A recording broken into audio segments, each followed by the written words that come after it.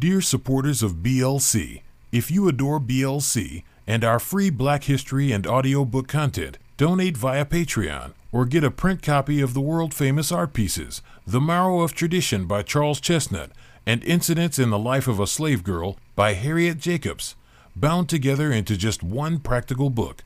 The Marrow of Tradition by Charles Chesnutt and Incidents in the Life of a Slave Girl by Harriet Jacobs, bound together into just one practical book in the link below. Welcome to the Great African Leadership Series, where we feature great inspirational speeches and quotes from African leaders. Fellow freedom fighters, comrades and friends, it is my great pleasure to welcome you to Accra and to this conference of African freedom fighters and supporters of the growing movement for Africa's liberation and unity. It is good for our cause to have a periodic meeting of this kind to examine our position in the great struggle to rid Africa completely and forever of imperialism and its handmaidens, colonialism and neocolonialism.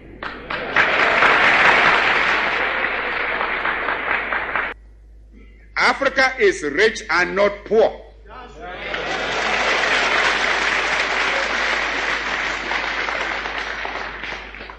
As the great wealth that has been taken out of our continent over 5 centuries of spoliation and extortion very well proves.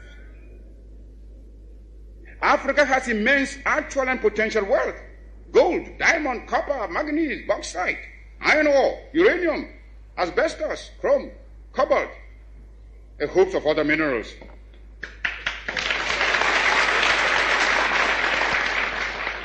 Our essential agricultural produce have all been drained away by colonialist imperialism. Africa is far from being poor. It is Africans who are poor, not Africa.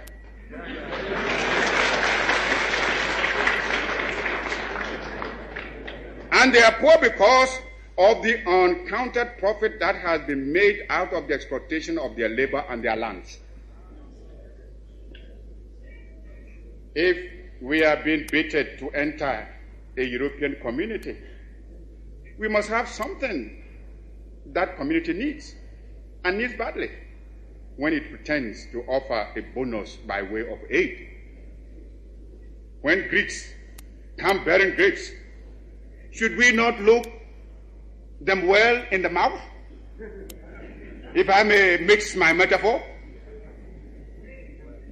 But I'm sure you get my meaning.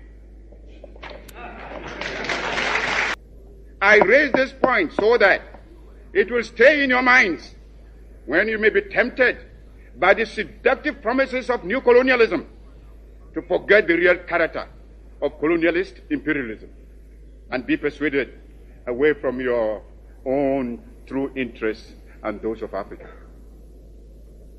For today, we must each see ourselves as part of Africa in order that we may face colonialist imperialism and its new form, neocolonialism, on a continent-wide front. For unity must be the keynote of our actions.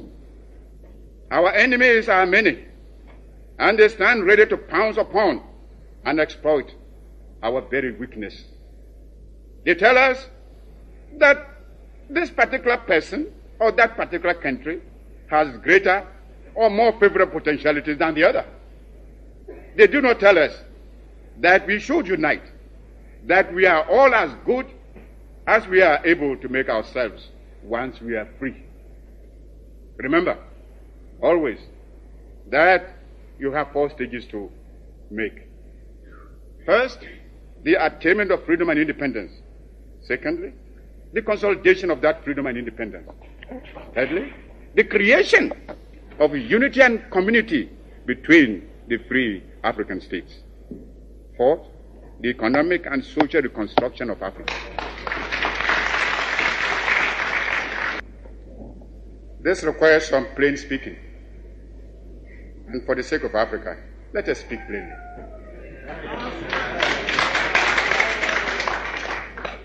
As I see it, our greatest danger stems from disunity and the inability to see that the realization of our hopes and aspirations, the realization of our objective of total African independence, and of our future progress and prosperity is inextricably bound up with the necessity to unify our policy and actions in connection with the continued struggle for independence and the greater task of economic and social reconstruction beyond it.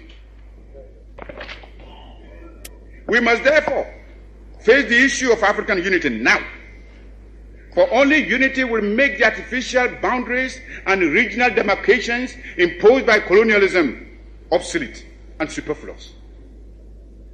African unity will thus provide an effective remedy for border disputes and internecine troubles. In a united Africa, there could be no frontier claims between Ethiopia and Somalia, or between Zanzibar and Kenya, Guinea or Liberia, or between Ghana, Togoland, and the Ivory Coast.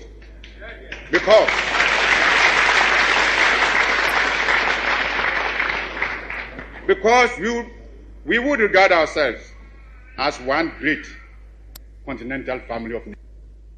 Some of the leaders, it must be confessed, do not see the struggle of their brother Africans as part of their own struggle. Even if they did, they would not be free to express their solidarity. These rifts are consciously created by the imperialists between Africans, where they can sit back and watch with sly satisfaction, as well as contempt for those who fail to see how they are being used against Africa's best interests. Regrettably, those states include some who were among the freedom fighters of yesterday and who haven't won their independence, are willing to drop it for some token aid, and thereby deny to those still struggling for freedom even their moral support. Here is a phenomenon against which all African freedom fighters must be on their guard and resist to the utmost. Even though I appreciate the difficulties facing us, I must admit I find it strange to watch some of us returning willingly to the colonialist fold.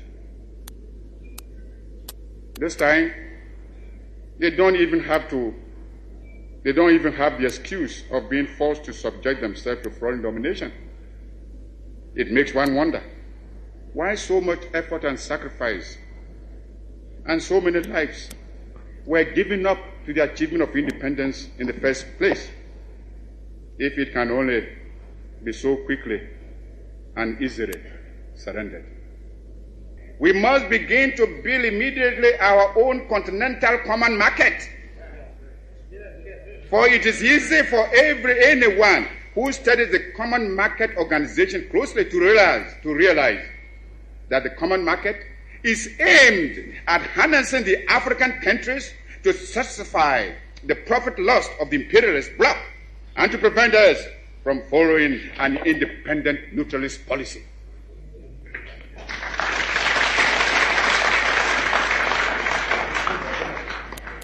It is easy to see that the imperialists and the colonialists are determined to retain the African countries in the position of suppliers of cheap raw materials. If we do not resist this threat, and if we throw in our lot with the common market, we shall doom the economy of Africa to a state of perpetual subjection to the economy of Western Europe. This will, of course, hinder the industrialization of our young African states.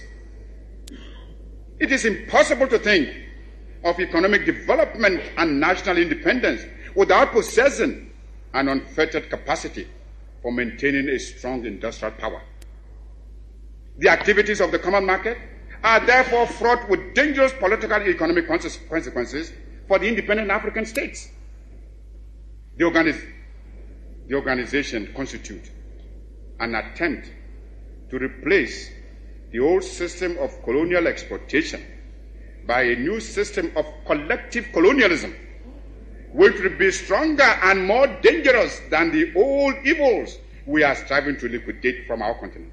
This is another reason why we should come together in a unified African economic plan, which, operating on a continental scale, can make a solid attack on the imperialist domination in Africa. We should, without delay, aim at the creation of a joint African military command. There is little wisdom in our present separate effort to build up and maintain defense forces, which, in any case, would be ineffective in a major world conflict. If we examine this problem realistically, we would ask, which single African state could protect itself against an imperialist aggressor? And how much more difficult this would be when some states are allowing the imperialists to maintain bases on their territories. I have already referred to the military forces which South Africa is raising and the danger it poses for the new African states and the struggle of those still in chains. Only our unity can provide us with anything like adequate protection. Those problems can best be met within a unified Africa, and it should be possible in the higher reaches of our endeavor to devise a constitutional structure which will secure the objectives I have outlined, and yet preserve the sovereignty of each of the countries joining the Union. Countries within the Union will naturally maintain their own constitutions, continue to use their own national emblems and national anthems and other symbols and paraphernalia of sovereignty. Regional associations and territorial groupings can only be other forms of balkanization unless they are conceived within the framework of a continental union. There are existing models which we can modify or adapt to our pattern.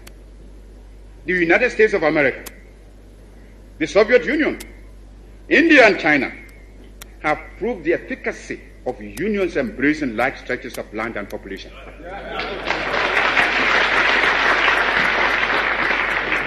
Long live African freedom fighters.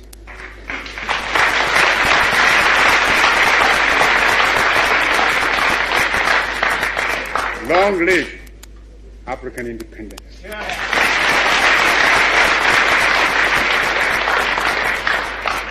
Long live your struggle. And long live African unity.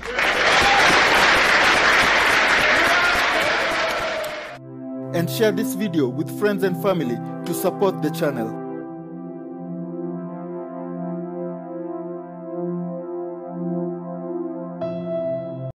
Dear supporters of BLC, if you adore BLC and our free Black History and audiobook content, donate via Patreon or get a print copy of the world-famous art pieces, The Marrow of Tradition by Charles Chesnutt and Incidents in the Life of a Slave Girl by Harriet Jacobs, bound together into just one practical book. The Marrow of Tradition by Charles Chesnutt and Incidents in the Life of a Slave Girl by Harriet Jacobs, bound together into just one practical book, in the link below.